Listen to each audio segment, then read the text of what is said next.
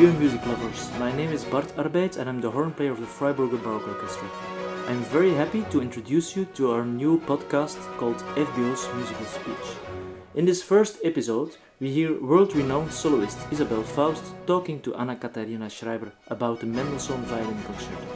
Anna-Katharina Schreiber is one of our violin players, and in this project she was our concertmaster.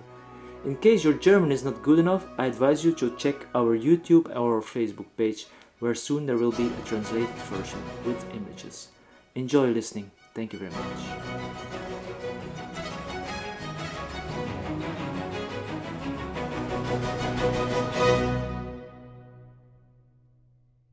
Hey Isabel, wir spielen heute Abend Mendelssohn-Konzert zusammen. In diesem wunderschönen Theater in Wolfsburg von Scharun erbaut. Und wir haben es inzwischen schon aufgenommen zusammen. Ich wollte dich mal ein bisschen über das Konzert fragen noch.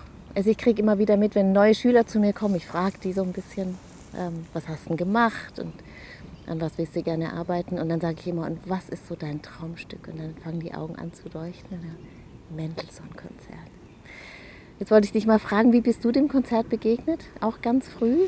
Sehr früh. Mendelssohn war vielleicht das erste von den großen Violinkonzerten, was ich gelernt habe. Und ich erinnere mich noch, als ich 11 war, fing ich an, Streichquartett zu spielen, als zweite Geige mit anderen Kids. Mein Bruder hat dann auf die Bratsche wechseln müssen, weil wir 3 Geiger waren. Und der Alexander Zeyer, der dir vielleicht noch was sagt, hat die erste gespielt. Und der übte damals schon, er war 2 Jahre älter, der übte Mendelssohn-Konzert. Und ich saß nur da und habe immer geguckt, wie er dieses Ricochet, dann musste er mir auch erklären, wie das ging, weil ich wusste davon noch gar nichts. Aber kurz danach fing ich dann auch an mit diesem Stück. Und das war sicherlich das Violinkonzert, was ich damals auch als erstes von der Schallplatte her kannte. Also das ist ein Stück, was mich wirklich eigentlich fast mein gesamtes geigerisches Leben begleitet. Was meinst du, woher das kommt, dass das irgendwie gerade junge Menschen irgendwie so unbedingt gerne spielen wollen? Womit hängt das zusammen? Ich glaube einmal, dass die jungen Menschen das vielleicht unterschätzen, wie schwer dieses Stück eigentlich ist. Das kommt ja irgendwie, wenn es schön gespielt wird, sehr leichtfüßig und unbeschwert daher, so wie Mendelssohns Musik eben irgendwie gespielt werden sollte im Idealfall. Und es ist für mich auch eins der Konzerte, die einfach vielleicht am perfektesten scheinen.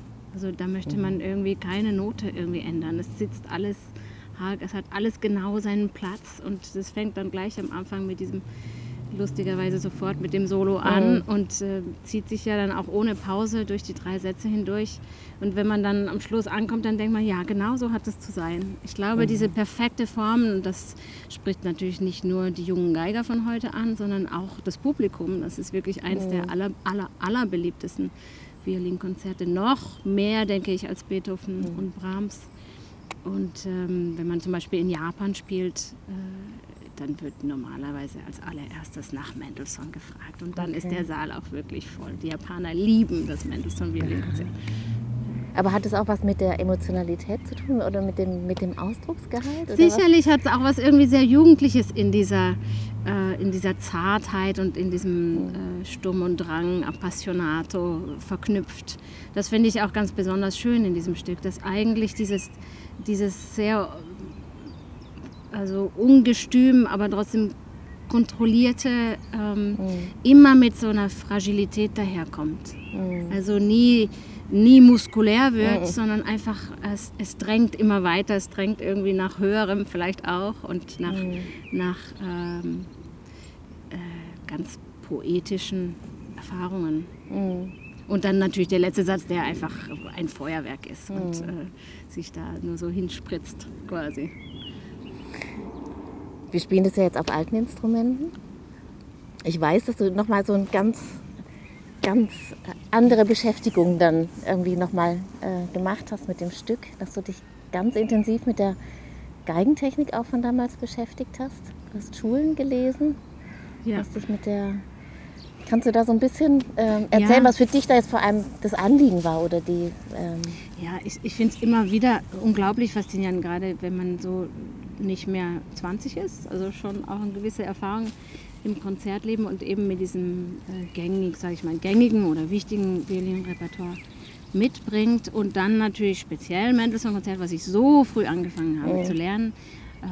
Wenn man dann nochmal eine Chance hat, die man eigentlich immer hätte, wenn man wollte, aber natürlich, wenn man dann so ein Aufnahmeprojekt hat und dann noch dazu mit einem Orchester wie dem Freiburger Barockorchester, das natürlich diesen Mendelssohn nochmal ganz anders angeht und ich glaube auch zum allerersten Mal dieses Stück gespielt hat. Das ist überhaupt schon eine Sensation für mich. Dass es ein Orchester gibt, das noch nicht gespielt hat. Das mit einem Orchester zu spielen, die wirklich jede Note ganz frisch empfinden können und auch ohne jegliche interpretatorische Voreingenommenheit daran gehen kann. Es ist wirklich unglaublich, es tut unglaublich gut und es öffnet halt Möglichkeiten, da nochmal alles zu hinterfragen und das wollte ich dann natürlich auch so gewissenhaft wie möglich machen, um da die Sache mit euch ehrenhaft durchzustehen. Ja, aber erzähl mal wie. Also wie machst du dann sowas? Und auch natürlich, weil Mendelssohn-Konzert so häufig aufgenommen wurde, dann hätte es ja auch keinen Sinn gemacht, das jetzt einfach nochmal so zu machen, wie man es halt vor 20 Jahren gelernt hat im Studium. Und wie habe ich das gemacht? Ich habe einfach versucht, dann nochmal ganz genau in die Quellen hineinzugehen, die wir davon haben und bin dann natürlich auch ganz schnell bei der Josef Joachim Violinschule, also Moser Joachim Violinschule gelandet und das ist ja so ein unglaublich tolles Buch, was jeder Geiger in- und auswendig kennen müsste, wo Josef Joachim für die damalig für ihn wichtigen Violinkonzerte erstens eine Seite erstmal darüber geschrieben hat, was in dem Fall Mendelssohn, der Komponist, mit dem er das ja auch gespielt hat als 15-Jähriger, besonders wollte von diesem Stück, was er auch nicht wollte bei diesem Stück und dann aber eben auch die gesamte Violinstimme bezeichnet mit seinen Fingersätzen und mit seinen Strichen und das ist etwas, was man ganz simpel auf dem Internet auch einlesen kann, also etwas, was ich auch schon kannte, aber was ich dann eben nochmal ganz spezifisch angeguckt habe. Und natürlich hatte ich, wenn man so ein Stück schon so lange spielt, hat man so seine Fingersätze und seine Striche, die man eben das ist schon quasi so meißelt ja in der Haut und dann ist man natürlich auch so ein bisschen vorsichtig, dann plötzlich alles komplett über den Haufen zu schmeißen. Aber ich habe mir dann doch die Mühe gemacht, nachdem ich dann aber auch vergleichen konnte mit anderen Texten und Quellen von Geigern, also einmal der Ferdinand David, mit dem der das ja uraufgeführt hat. Der das uraufgeführt hat und mit dem Mendelssohn dieses Stück ganz detailliert dann für die Endfassung ausgearbeitet hat und auch von ihm haben wir genaue Anweisungen und genaue Fingersätze und Striche und dann gibt es noch einen dritten Geiger, das ist der Hubert Léonard, der hat das auch mit Mendelssohn einstudiert und da gibt es auch so eine Quelle und dann habe ich die ein bisschen verglichen mit der Hilfe eines Musikwissenschaftlers, der gerade dieses Thema sehr unter die Lupe genommen hat im Augenblick, ist das der Clive Brown. Und da kam dabei eben raus, dass diese Fingersätze alle sehr ähnlich waren und komplett anders von denen, die wir heutzutage in der heutigen modernen Violintechnik benutzt. Da waren natürlich auch teilweise andere Phrasierungen, aber die Phrasierungsbögen waren doch sehr natürlich an Mendelssohn angelehnt. Aber eben diese Portamenti, diese Glissandi, die damals benutzt wurden, die man heute wirklich so nicht hört. Und dann sehr viel Flageolet wurde benutzt, natürlich viele leere Seiten. Und dann, wenn man in diesen verschiedenen Violinschulen nachliest, dann kommt man ganz schnell drauf, dass eben das Vibrato tatsächlich zumindest in dieser Ecke Leipzig, Gewandhaus Josef Joachim, sehr sparsam und wirklich als Ornament mal ausnahmsweise draufgesetzt wurde, aber eben kein durchgehendes Vibrato benutzt wurde. Solche Dinge. Dann die Tempi, teilweise von Joachim extrem schnelle Tempi, also davor hatten die auch keine Angst. Also gewisse Aspekte, die ich dann versucht habe, wirklich ernst zu nehmen und was mit einem anderen Orchester überhaupt nie möglich war und mit euch sich eigentlich sehr natürlich angefühlt hat. Das war für mich quasi jetzt ein neues Stück, muss ich schon so sagen. Aber gibt es da Widerstände? Also ich denke jetzt gerade an diese eine Stelle, die liebe ich inzwischen einfach besonders. Erster Finger. So wirklich alles mit Viermal einem der Finger. erste. Ja, Genau. das ist in allen 3 Quellen, die wir eben kennen, tatsächlich dieser Fingersatz. Und das ist so, dass man wahrscheinlich, wenn man das erste Mal denkt, kann nicht sein. Ja, Oder? ja. Aber also ich finde es inzwischen einfach wunderschön, weil es ein Legato gibt, was man sonst nie erreicht. Aber es ist natürlich erstmal Widerstand, Wort, oder? Das wichtige Wort ist inzwischen, was du benutzt. Weil ja. auch für mich war es erstmal, ich musste mich erstmal zu gewissen Dingen einfach zwingen.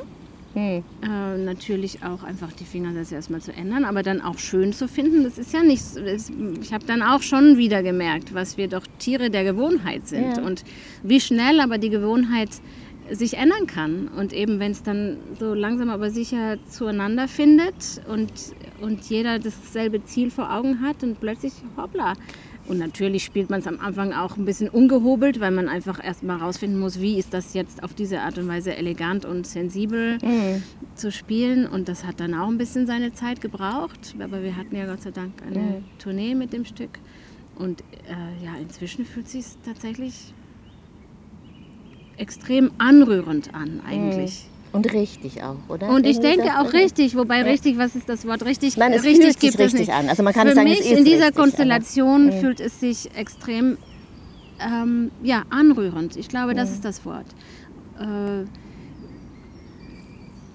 Und dann, wie gesagt, die Gewohnheiten ändern sich und das heutige Publikum, auch bei der Tournee habe ich auch gemerkt, einige waren komplett abgeschreckt von dieser Art zu spielen, weil die natürlich ins Konzert kommen und die hören das genau einmal. Und wir haben doch immerhin ein paar Proben gehabt und ich habe es natürlich schon auch über einige Wochen vorbereitet. Also wir geben uns natürlich viel mehr Zeit, uns an diese Dinge zu gewöhnen und eben herauszufinden und uns da einzuhören und einzufühlen auch.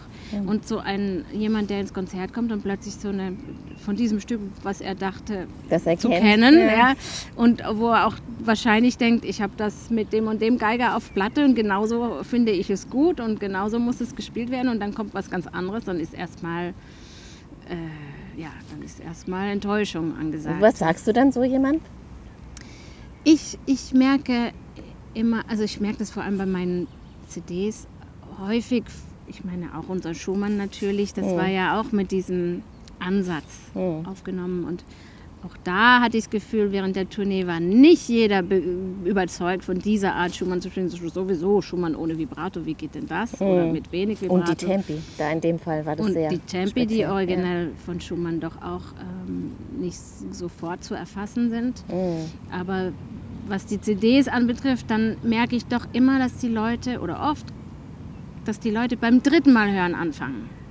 Hineinzukommen. Also die brauchen auch die Zeit, die wir brauchen. Ja, und natürlich wäre es dann toll, wenn man eine Tournee hat und sagt zum Publikum, also das Publikum bleibt das Gleiche, aber ihr müsst alle 3 Konzerte oder alle 5 Konzerte hören und dann merkt ihr erst, was wir schon erfahren haben mit dieser Art zu spielen. Aber ich denke, es braucht Zeit und vielleicht gibt es dann auch andere Interpreten, die sich dieser Art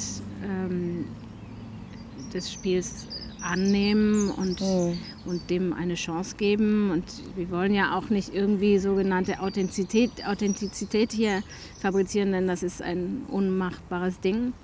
Aber einfach, ich finde es einfach unglaublich wichtig und so spannend zu versuchen, sich dem Komponisten und seiner Zeit anzunähern. Ich denke, das ist auch die Idee dieses Orchesters. Und dann passt das eben. Also, und im Endeffekt, wir spielen es ja für uns.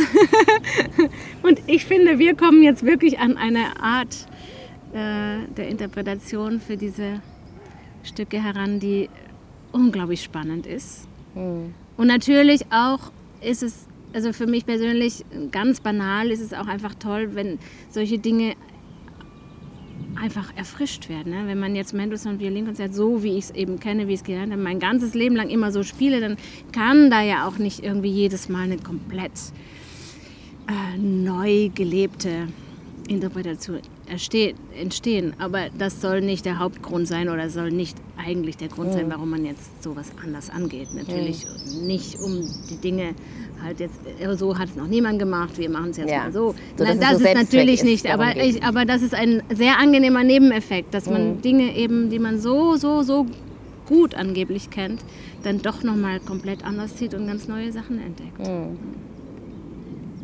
Und dann ist es herrlich, wir haben es aufgenommen und jetzt können wir es einfach noch ein paar Mal spielen. Ja, Und das ist, dann spielen wir es bei den Proms.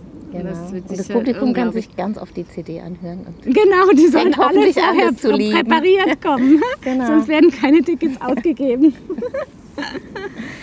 gut, dann schönes Konzert nachher. Viel Spaß.